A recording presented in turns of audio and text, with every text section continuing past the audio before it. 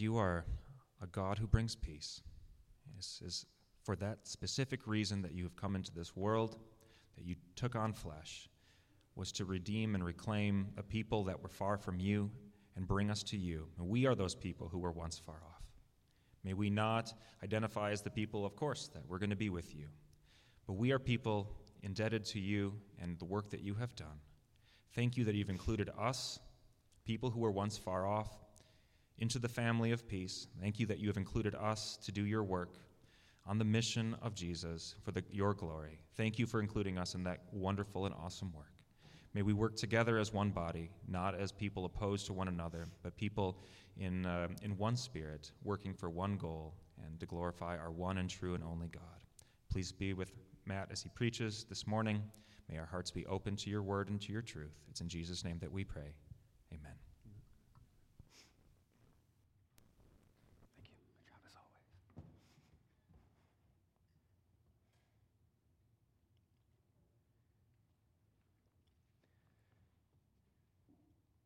All right, good morning. Thank you for your patience every Sunday when I set up the timer on my phone so I can ignore it for the next 58 minutes. I'm so glad to see you this morning as I open God's Word and preach it to you. We're coming up close to the now end of our current sermon series, which is called By Design. We've been in this for the better part of several months. And today we look at God's design for the church. So this sermon will go hand in hand with next week's. Today, what is God's design for the church? What is the church? What has God designed the church to be? Next week, we want to look at what is God's design for what the church is about.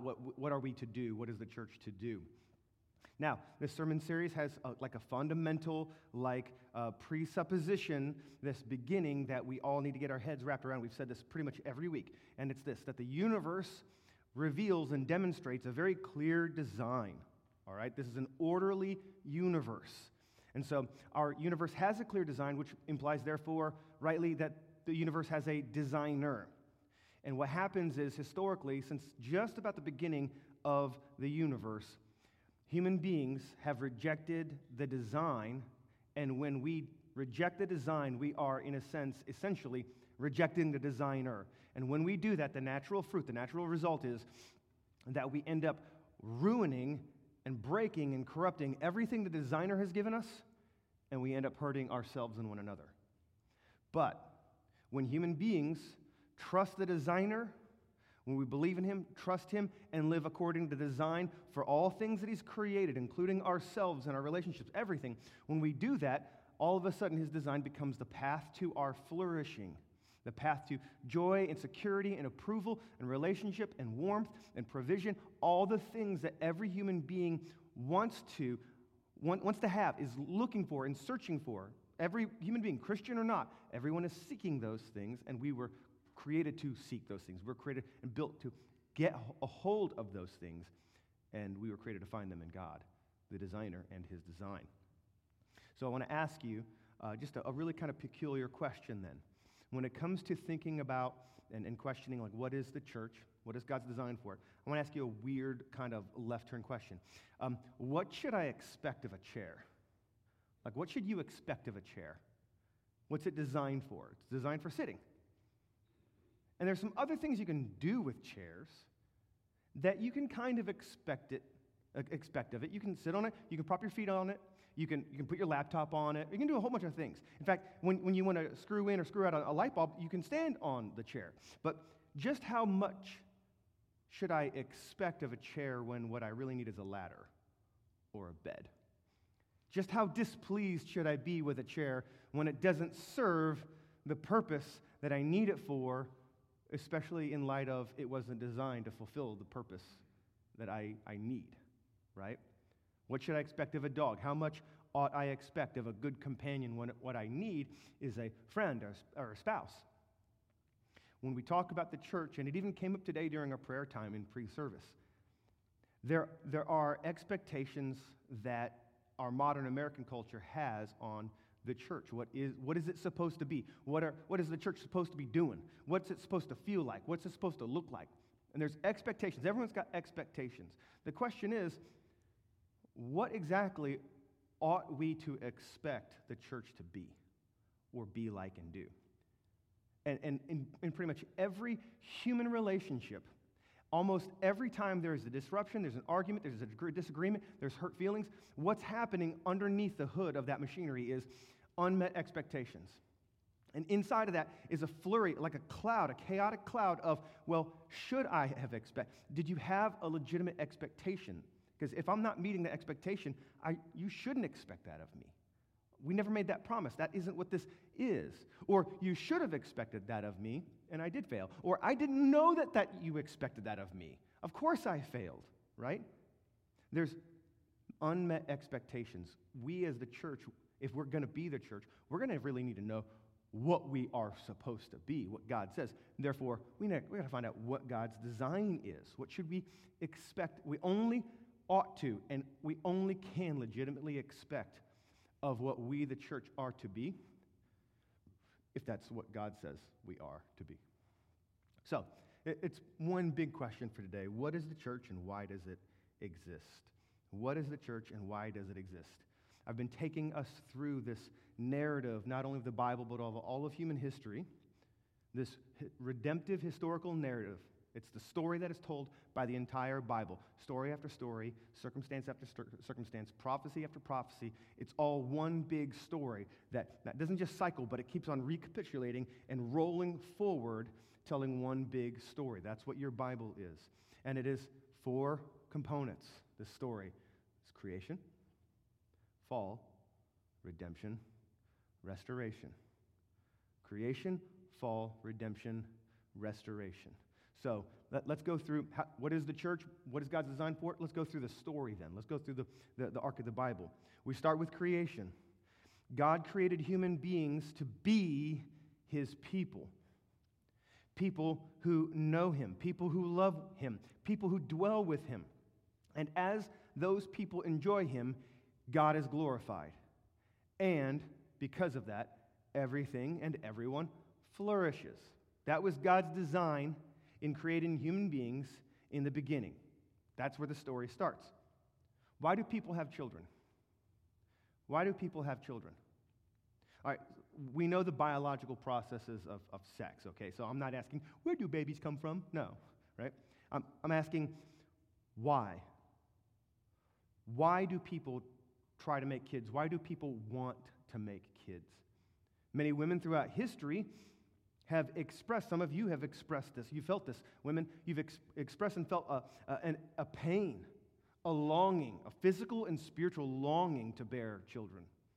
Many men as well have experienced deep longings, not simply for the pleasure of being with a woman, but deep longings to what? To be fathers, to have children. Why?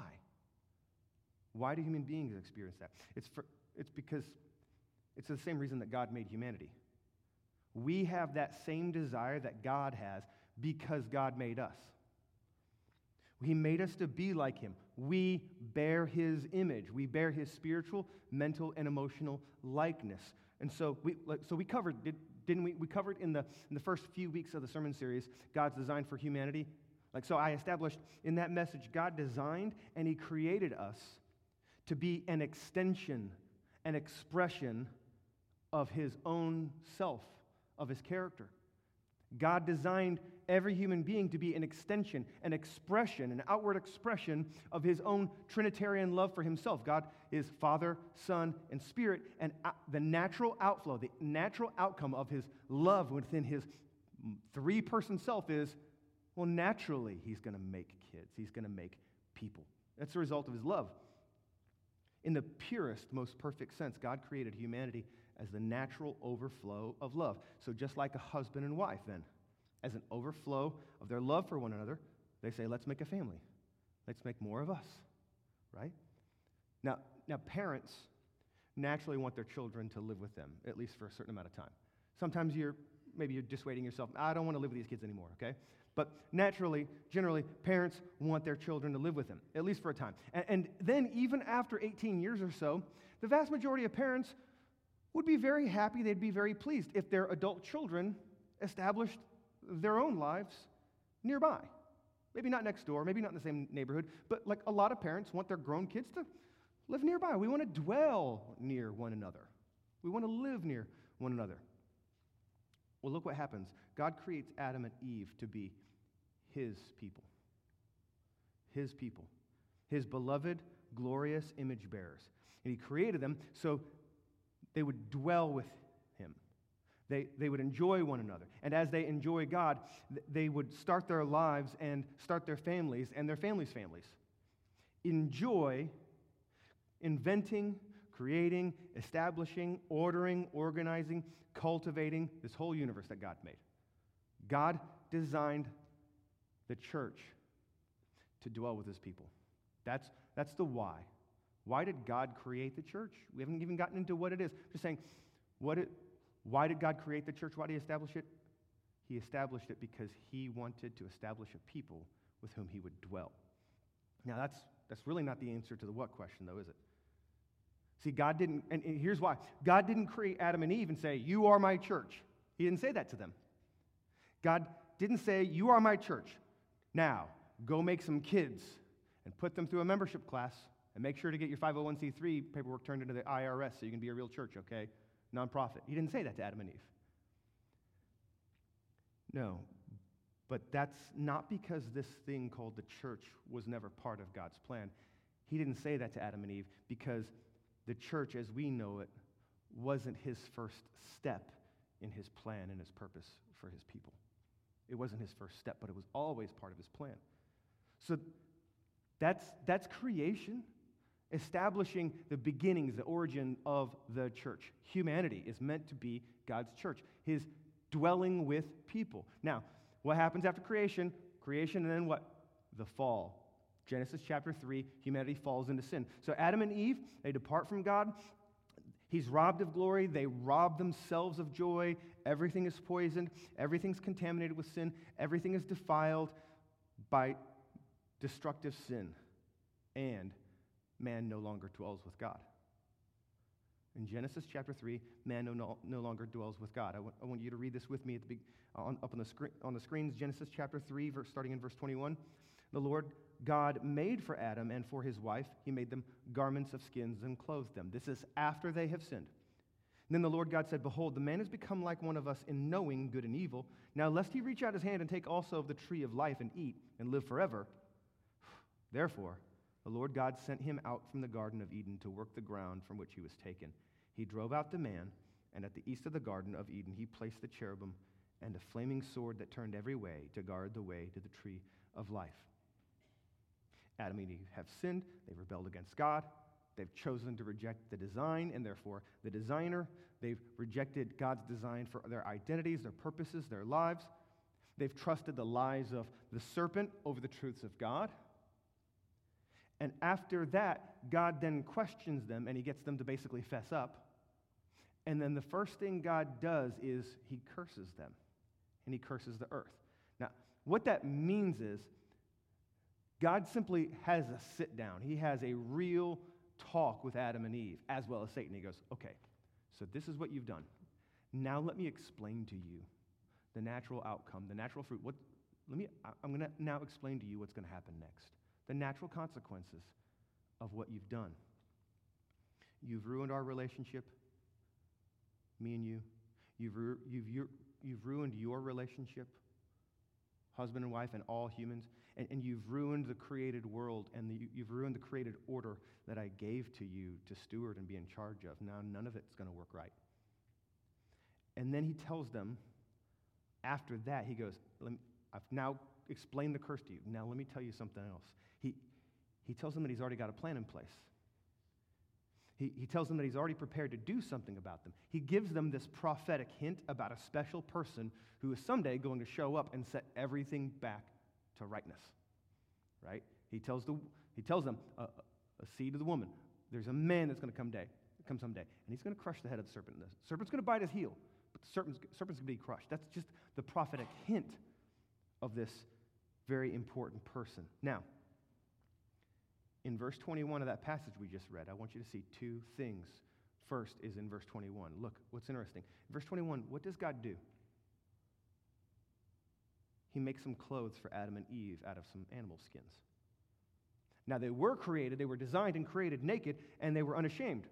Nothing wrong with being naked, Nothing to be embarrassed about being naked, right? Why? Because they're sinless. There's no shame. There's no guilt. Their bodies are perfect. Their minds are perfect. Their heart, so it's perfectly great to be naked. But now that they're sinful, they are therefore now also shameful. They are embarrassed. Don't look at me unclothed. I'm vulnerable. I can't trust you. I don't trust me. I'm naked. I need to be covered. And look what happens. Instead of killing Adam and Eve for their sin, God kills someone else. Who? The animals. That's where the skin came from. He kills animals instead of Adam and Eve. Instead of leaving Adam and Eve humiliated in shame, he covers their shame with the skins of the animals that he sacrificed. The animals didn't do anything wrong. The animals didn't do anything. They weren't the ones who fell into sin. They were sinned against by Adam and Eve, who were their stewards, their bosses, their owners, their masters. But they died in the place of Adam and Eve, and their sinlessness covers Adam and Eve. And then, what do you see in verses 22 through 24? God says that they can't live where he lives. They can't stay in a place of perfection. They can't stay in the place that was made for eternal life. They can't stay there. Now listen, this isn't simply a punishment. This isn't simply a, I'm really ticked at you, and your punishment is, I'm evicting you. You can't stay in a good place. You got to go out there where it's cold and yucky, and there's saber-toothed tigers and bad stuff, right? No, this isn't simply a punishment. He's not merely kicking them out of the house and disowning them. This is a painful but loving and merciful decision that God makes. This is God's mercy. It's hard, but he's merciful. How is that so? How is this loving? Here's why. Because in his heart, God is essentially saying that he doesn't want humanity doomed to live forever by eating of the tree of life. He doesn't want them to live forever in their sinful, broken, corrupted, suffering, shameful state. Now that they are the way they are, I don't want them to live forever. If I let them eat of the tree of life, if I let them stay in the place of perfection and eternal life, they'd be this way forever. I'm not going to let them stay like this forever. And the way to solve this is not to let them live forever like this. He doesn't want humanity to suffer even more guilt and shame by letting them further corrupt the place that God is. To live forever in a way that their shame and their guilt and their sin lasts forever corrupting. He doesn't want to do that to them. He doesn't want let that happen to them. So here's what God does. He sends them out. He separates the dwelling place of God from the dwelling place of man. The supernatural and the spiritual divide between God and man is represented by this powerful angelic being. It's got a flaming sword. Now there is no way to get to God without dying. And even if you die, you can't get to him, because spiritually your sin separates you from him and his place, his presence. Pastor Matt, you still haven't told us what the church is. Okay, let's talk redemption. That's the next step in the story. It's the next thing that happens in the story, redemption. In Genesis chapter 3, I already told you that God tells them, I've already got a plan worked out for what you've done and what I'm going to do about this. In theologian terms, the fancy Bible Jeopardy word, this word is proto-evangelion. This is the proto-gospel, the first prophetic hint, the first flash of the gospel. You get that in Genesis 3, where he talks about this person he's going to send someday to make everything right. So God establishes, even right there on the heels of the fall, God establishes a redemptive plan to restore his people to himself, because God, his purpose and his design was always to establish, to design, to create and establish people who will dwell with him, and he will dwell with them, and they will enjoy one another, and he'll be glorified, and everything will work right. So from Adam and Eve all the way to Jesus and his church, God has and always has been choosing and calling and establishing and preserving what 1 Peter chapter 2 calls a people for his own possession. From Adam and Eve, the minute he's kicking them out of the garden, he is already working that plan. Choosing, calling, establishing, and preserving a people for his own possession, people he will dwell with, and they will dwell with him. He establishes a family through Adam. He establishes a tribe through Abraham, a nation through Moses, a kingdom through David, and then he establishes his church through Jesus, onward through with the apostles. So from the very beginning, God's been planning, preparing, planting, preserving. Who? A people. Not a what? A people. The who. Not the British band. So throughout the Bible, God uses different terms. He uses a diverse array of analogies and metaphors to describe and explain what his people are to him and what they're meant to be and do, right? But I don't want you to miss this.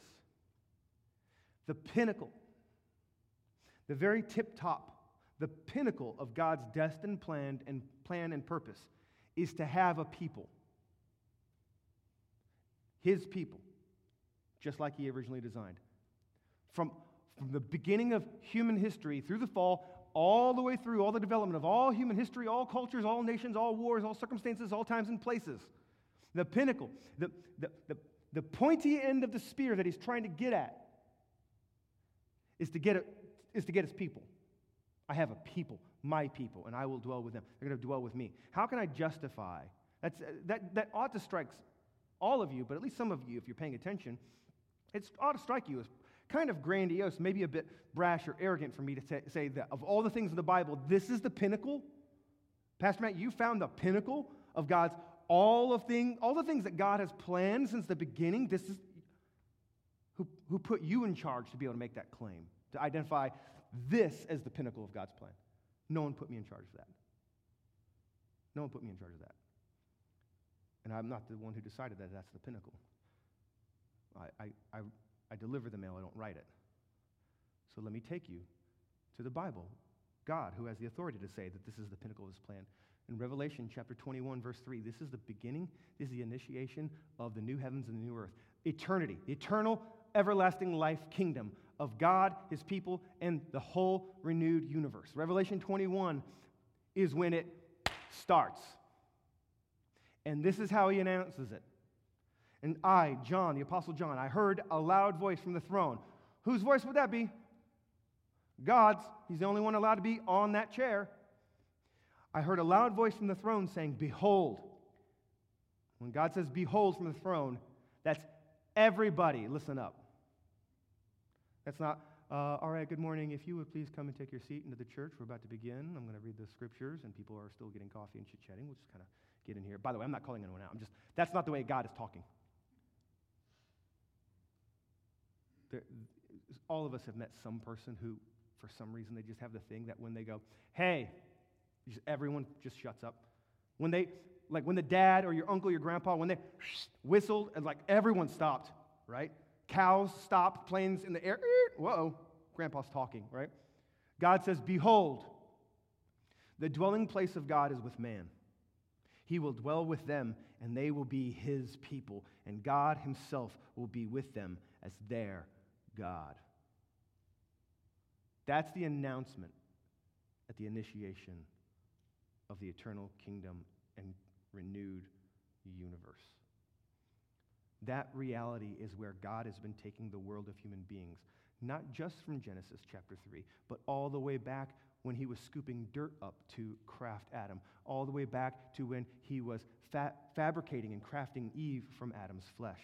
God designed the church to dwell with his people. But here's the problem hasn't been fully solved, at least not yet. God can't and he won't have these people. Are you saying God can't do something? Yeah, I'm saying God can't do something. What things can't God do? Things that by his own law of his own character he says he will not do. If he can do something he says he will not do, then he's not God. And he is not self-contradictory. He is completely rational, logical, truthful, and in line with himself and his own rules, by his own justice and his own perfect standards. God can't have those people, not in the Revelation 21 way. That can't happen. Why? Because of Genesis 3, because of the fall. They can't live. No human being can live with him in perfection because no human being is perfect and sinless the way he designed us to be. So then what's God to do? How is he going to work this out? How's he going to set it right? Well, it's in the story, and it's all over the place throughout the whole Bible. From the moment God is clothing Adam and Eve in the skins of sacrificed animals, to God saving Noah and his family, preserving the whole human race from the devastating, judging flood through his ark, the boat. From choosing Abraham, or choosing Abram, and establishing a human family through Abram's line, through Isaac and Jacob and Joseph. Through the times of Moses, in which he is the rescuing shepherd. Through the Passover, in which God preserves his Hebrew people by the blood of lambs on the doorposts. Through separating the waters of the Red Sea, which divided the Israelites from the land of death, Egypt, and the land of promise in their life. From every chapter and every page, every prophecy, every story, every circumstance, every person, God has been foreshadowing and preparing the way for mankind to be able to dwell with him once again. And every single person, prophecy, proverb, promise, story, moment is leading the way, preparing the way, and pointing to the one way that man can finally dwell with God as we were intended to, and God gets what he wants. And that way has a name. The guy with a name says he's actually the way. Who is the way? What is this way? He says, hey, I'm the way. Jesus. Jesus has multiple names, by the way. I just want to point out two of them because I think they're relevant in a moment. Jesus. This is a Greek and now anglicized, an English-sized version of the Hebrew name. Anyone know? Joshua. In his times, they would have called Jesus, they would have called him Yeshua, which is how Hebrews pronounce the name Joshua. Do you know what in Hebrew Jesus' name means? It means God saves, God rescues. God saves and God rescues. Do you know why? Because he's also got another name by which God actually sends a supernatural, spiritual, angelic person to go ahead and say, by the way, you're also going to name him something else. Anyone know what his other name is? Emmanuel. And Emmanuel is Hebrew for God with us, God living and dwelling with us. And Jesus can't fulfill that second name unless he's Jesus, Joshua, the one who saves and rescues, the one who redeems. He saves and rescues and redeems you from your sin so that, as Emmanuel, God will be with you and you can be with him. It's the pinnacle of God's whole plan. God with us. Us with God. Yep, okay, Pastor Matt, you still haven't said what the church is. What is the church? In God's redemptive plan, he chose Abram. What did God get? When God chose Abram and made a promise to him, what did God get? God got a people, but he got a human family. God got a people of a particular genetic bloodline. True or false? That's what God got. When God chose and he deployed Isaac and Jacob and Joseph, what did God get? God got a human tribe from a family. At this point now, he's got a tribe. He's got people, and they're a tribe, and that came from that people who are a family. When God chose Moses and he sent him into Egypt, what did God get? God got a human nation. A human nation from a tribe, from a family. When God chose David and he put him on the throne, what did God get? He got a human kingdom. He got a human kingdom that birthed from that national tribe-based family. But when God sends his own son, Jesus, Emmanuel, when Jesus lived the perfect life of obedience to God Almighty, his Father, when Jesus died the death that we deserved on our behalf, when Jesus, after laying down his own life, picks it right back up again by his own power, what does God get now? He gets a church. And that church, that people, it doesn't depend on a human family, on a human tribe, on a human nation, or a human kingdom. It depends on God himself, who saves and rescues and is now with us. God gets something not just better, but infinitely superior to a chosen family, a chosen tribe, a chosen nation, a chosen kingdom. They're all earthly. He gets a heavenly people.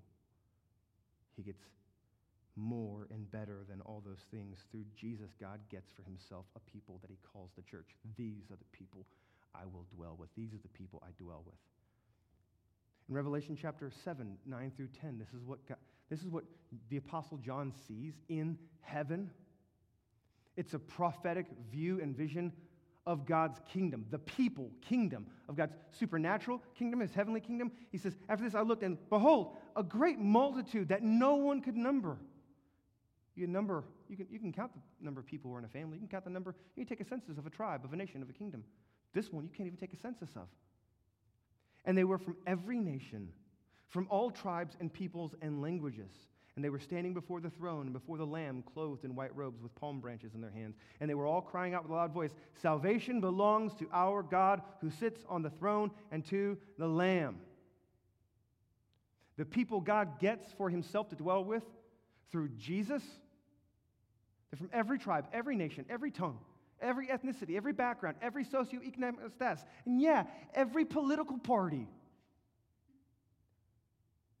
Take that CNN, Fox News, and all the people on Twitter that you like to follow or don't follow, all the bad guys, all the people send all disinformation. Yeah, they say, take that. They come from every political party.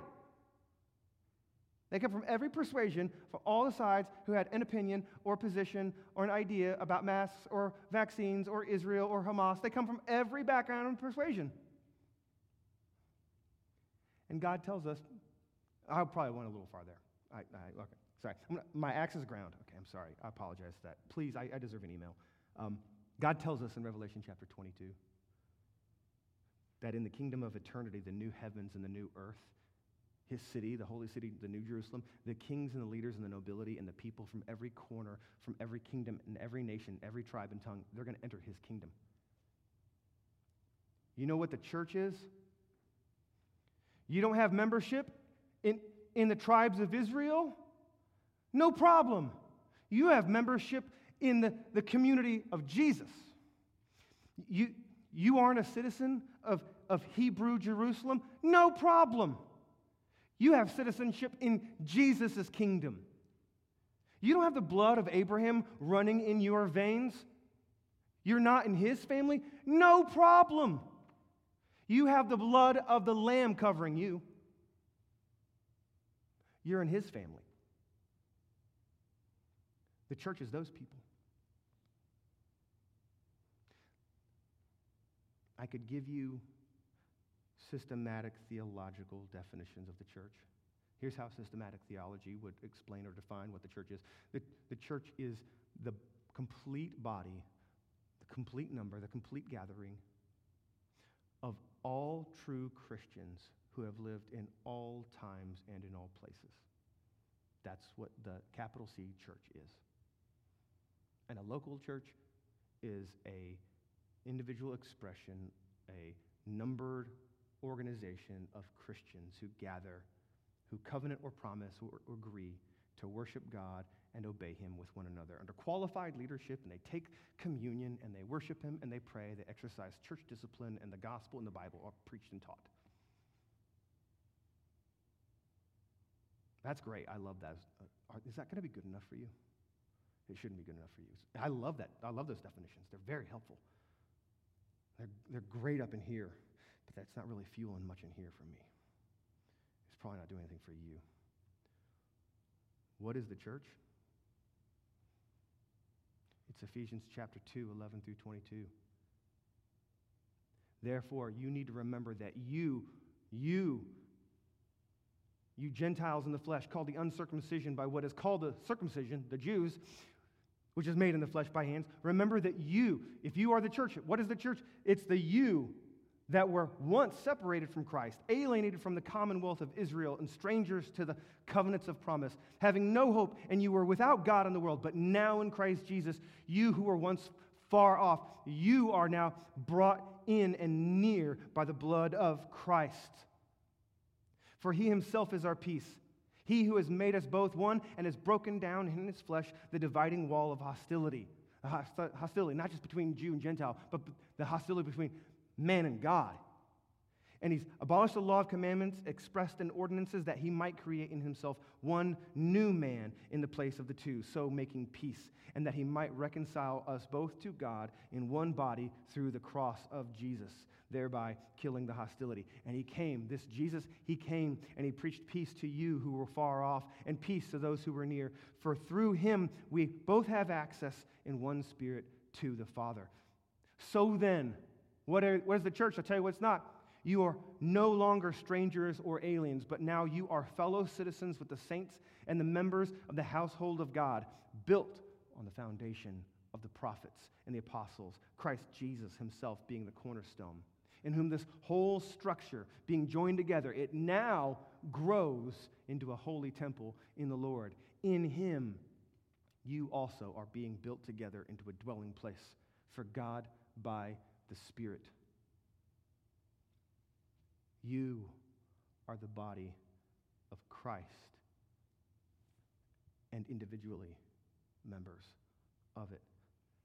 So just as the body is one and has many members, and all the members of his body, the body through many, are one body, so it is with Jesus.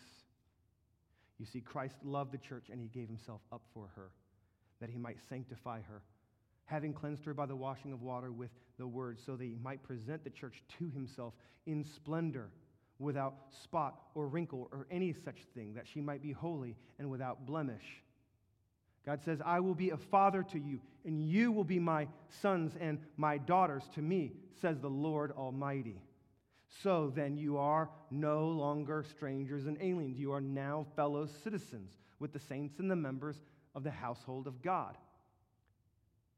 So see what kind of love the Father has given to us, that we should be called children of God, and that is what we are.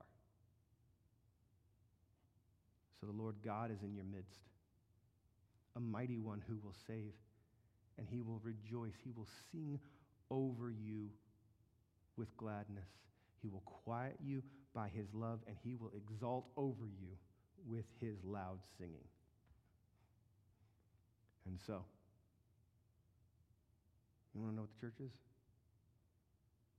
You're a chosen race, a royal priesthood, a holy nation, a people for his own possession, in order that you may proclaim the excellencies of him who called you out of the domain of darkness and into the kingdom of his marvelous light. Once you were not a people, now you're God's people. Because once you had not received mercy, but now you have received mercy. That's what the church is. That's who you are. Which is way better than what you are. That's who you are. And I didn't have to come up with any of those definitions. God just put them in his book. Every Christian is a member of God's beloved, redeemed, eternal, global people. We bear his image because we're his image-bearing humans. We, his church, we bear his grace and mercy because we're his redeemed. We bear his righteousness because we're his adopted kids. We bear his truth and his word because we're his witnesses. We bear his good news to the world because we're his ambassadors.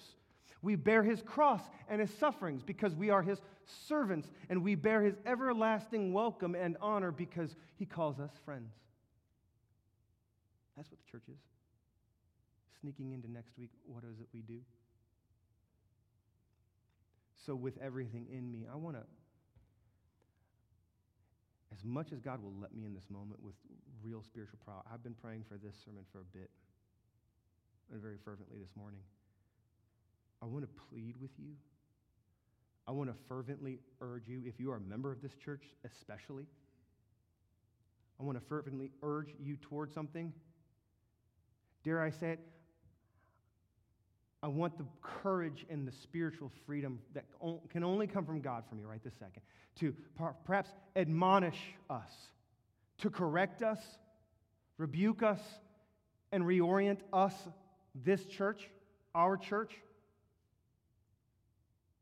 Don't diminish, don't insult, don't offend God by doing those things to his people, diminishing, insulting, or offending his people, his bride, his home, his house, his cherished people of his own possession and dwelling. Don't disregard, don't tear down, don't divide, and don't disrespect Jesus' church. Don't ignore, don't deny, and don't neglect. Don't neglect the priceless beauty, the importance, and everlasting significance of who this is. Who he is. Who she is. Who they are back there. All around you. Don't neglect that. Don't deny it. Don't forget it. Don't reject it. Don't disunify it. Don't disrespect it.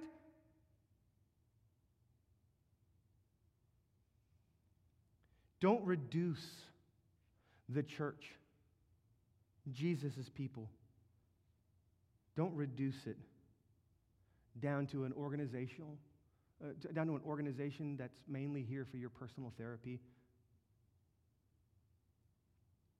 serving and solving your personal issues emotionally, mentally, and even spiritually. To reduce the church, and that's what the church is mainly about, and if it doesn't do it well enough for you, then you'll dip out, and not before neglecting it or disrespecting it and criticizing it. Don't do that. That is an insult to Jesus and his beloved. Don't reduce a church to a community for your personal networking so you can have friendships and relational connectivity. For the fellowship. Why do you? What's church about? It's for the fellowship. Don't reduce it down to that. Don't reduce the church down to a place that provides sound, moral, spiritual teaching to build up your kids or get your teenagers back on the right track.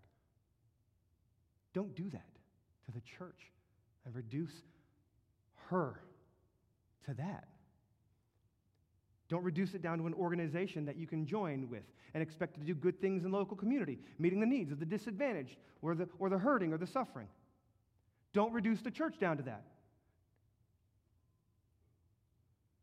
Because what you're doing is what a wicked man or a wicked husband would do to a woman by reducing her down to her individual body parts. And now all she is her body parts. What she is and what she has that can give to him and please him in his own limited, fallen ways. And she is not in herself fully and totally and completely valuable and precious. All of us have crossed this line in some way with our expectations, our faulty, illegitimate, limited, often ignorant, often selfish expectations of what the church is and what it's supposed to be and be like. Stop doing that. I'm chief of sinners. I don't get to preach this and say this to you unless I go, I'm chief among you. Yes, all those things are good, and Jesus does call every local church as his church to be and do those sorts of things, yes. But the church isn't any one of those things. It's not even a collection of those things. The church is the priceless, everlasting people of God. There's no family, there's no tribe, there's no nation, there's no kingdom, there's no organization, there's no community, there's no government more important than the church. You understand that when the people of God together in worship of God, truly worshiping, believing in faith, singing, preaching, teaching, listening, shaking hands, welcoming one another, hugging each other, asking very simple questions. How are you? Saying very simple things. I am praying for you. Doing very simple things like, let's put it on the calendar to meet together, break bread together, pray for one another. Those things, do you understand? Something supernatural is supposed to occur and does occur when God's people are together. It's special. It's not just a meeting for me to talk at you a lot. There's something supernatural and eternal that this is meant to be and that we are. And so often we don't feel it. We forget it. We diminish what's happening here. I know I do. I know the worship team does. I know people in the tech booth who have to press buttons. They're fighting the temptation to like get off their phone, like, oh, I can't look at my phone. I'm trying to worship here, even at the tech booth. It's hard. I know. But do you agree? I want to ask if you agree with all that I just like fervently yelled to you. Do you live like you agree? What is my actual life? What are our actual lives proving about what we really believe and what we really think and feel about the church, about Sunday worship with the gathered saints?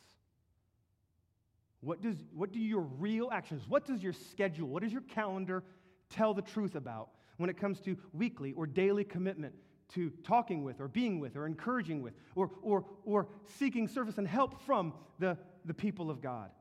Your prayer life in communion with God, your prayer life in communion with God's people, your service, your sacrifice to God's people. What does your schedule look like? What does your calendar look like? What is your pocketbook? What does your checking account communicate the truth about what you really believe about Jesus and what he says is priceless and valuable, the pinnacle of all that he's been doing throughout all of history? What does my life really prove about what I think about that? Because all of us can agree all day long with all the stuff I said. We can all agree on that. Well, whoop-de-doo. Do we know it and do we love it? And what we do with our lives, our calendar, our schedules, our body, our time, our money, that speaks way more than what we can say with some words. The church, like, if all that stuff that I said is true about the church, about us, about you, about me and us, man, shouldn't it feel more exciting? I've just real talk. We'll figure out if we're going to keep this on the podcast and the sermon recording or not. We'll just figure that out. But I was just like, man, I just want our church to feel exciting again. I've heard that over and over for just individuals, and I'm just going, yeah, me too. Do you know the best way to lay hold of that excitement is to stop waiting for someone else to make it exciting? Do something exciting. And there are no easy, exciting things. There are no non-scary, exciting things. There are no non-challenging, exciting things. Even low-hanging fruit is still hanging. You got to reach for that. A church becomes exciting when those members really understand who and what they are and how awesome, unimaginably awesome that is.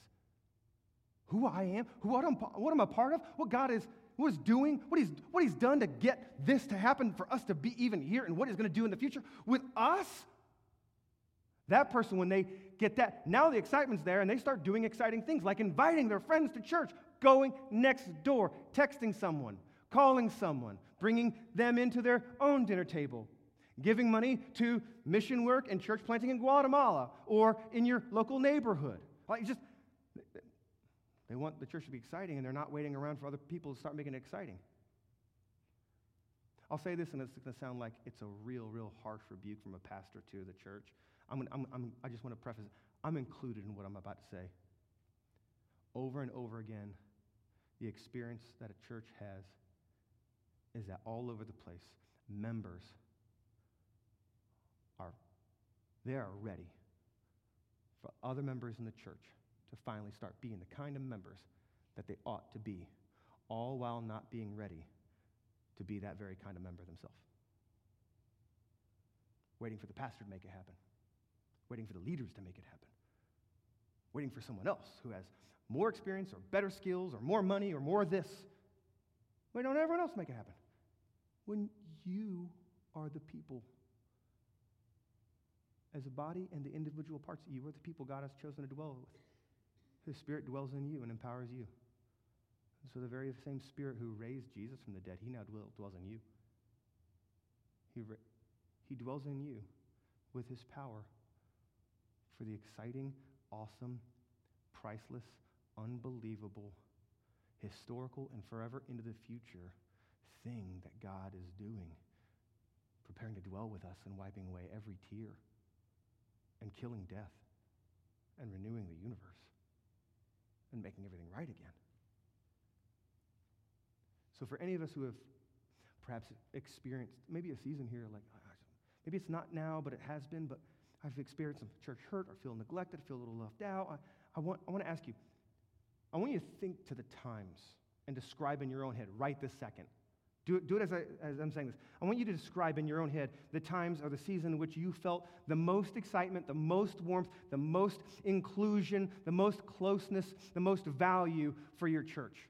What are the moments in your church life when you've gone, oh, I remember that time. I felt warm. I felt like I was on the inside. I felt like I was part of something happening. Like I was in it, and this was real, and this was good. And man, I want you to describe that. Now, when you describe and think back to that season or time, before you start thinking about and describing what the other people in your church were doing or saying, I want to ask you, where were you? What were you doing? How were you living?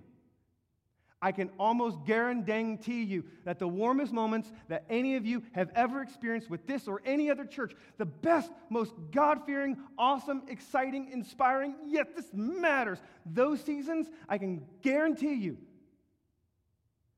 that it was when you were remembering, embodying, and dwelling with God and dwelling with His people. And you had little concern for what you were getting, and you had more concern for what others were getting. And that's when you feel warm. Because that's when you're being and dwelling with God and His people as His church.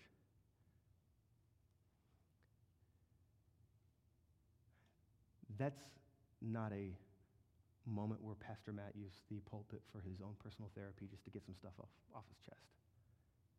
I've been praying about those things and what I've just said for a few weeks now.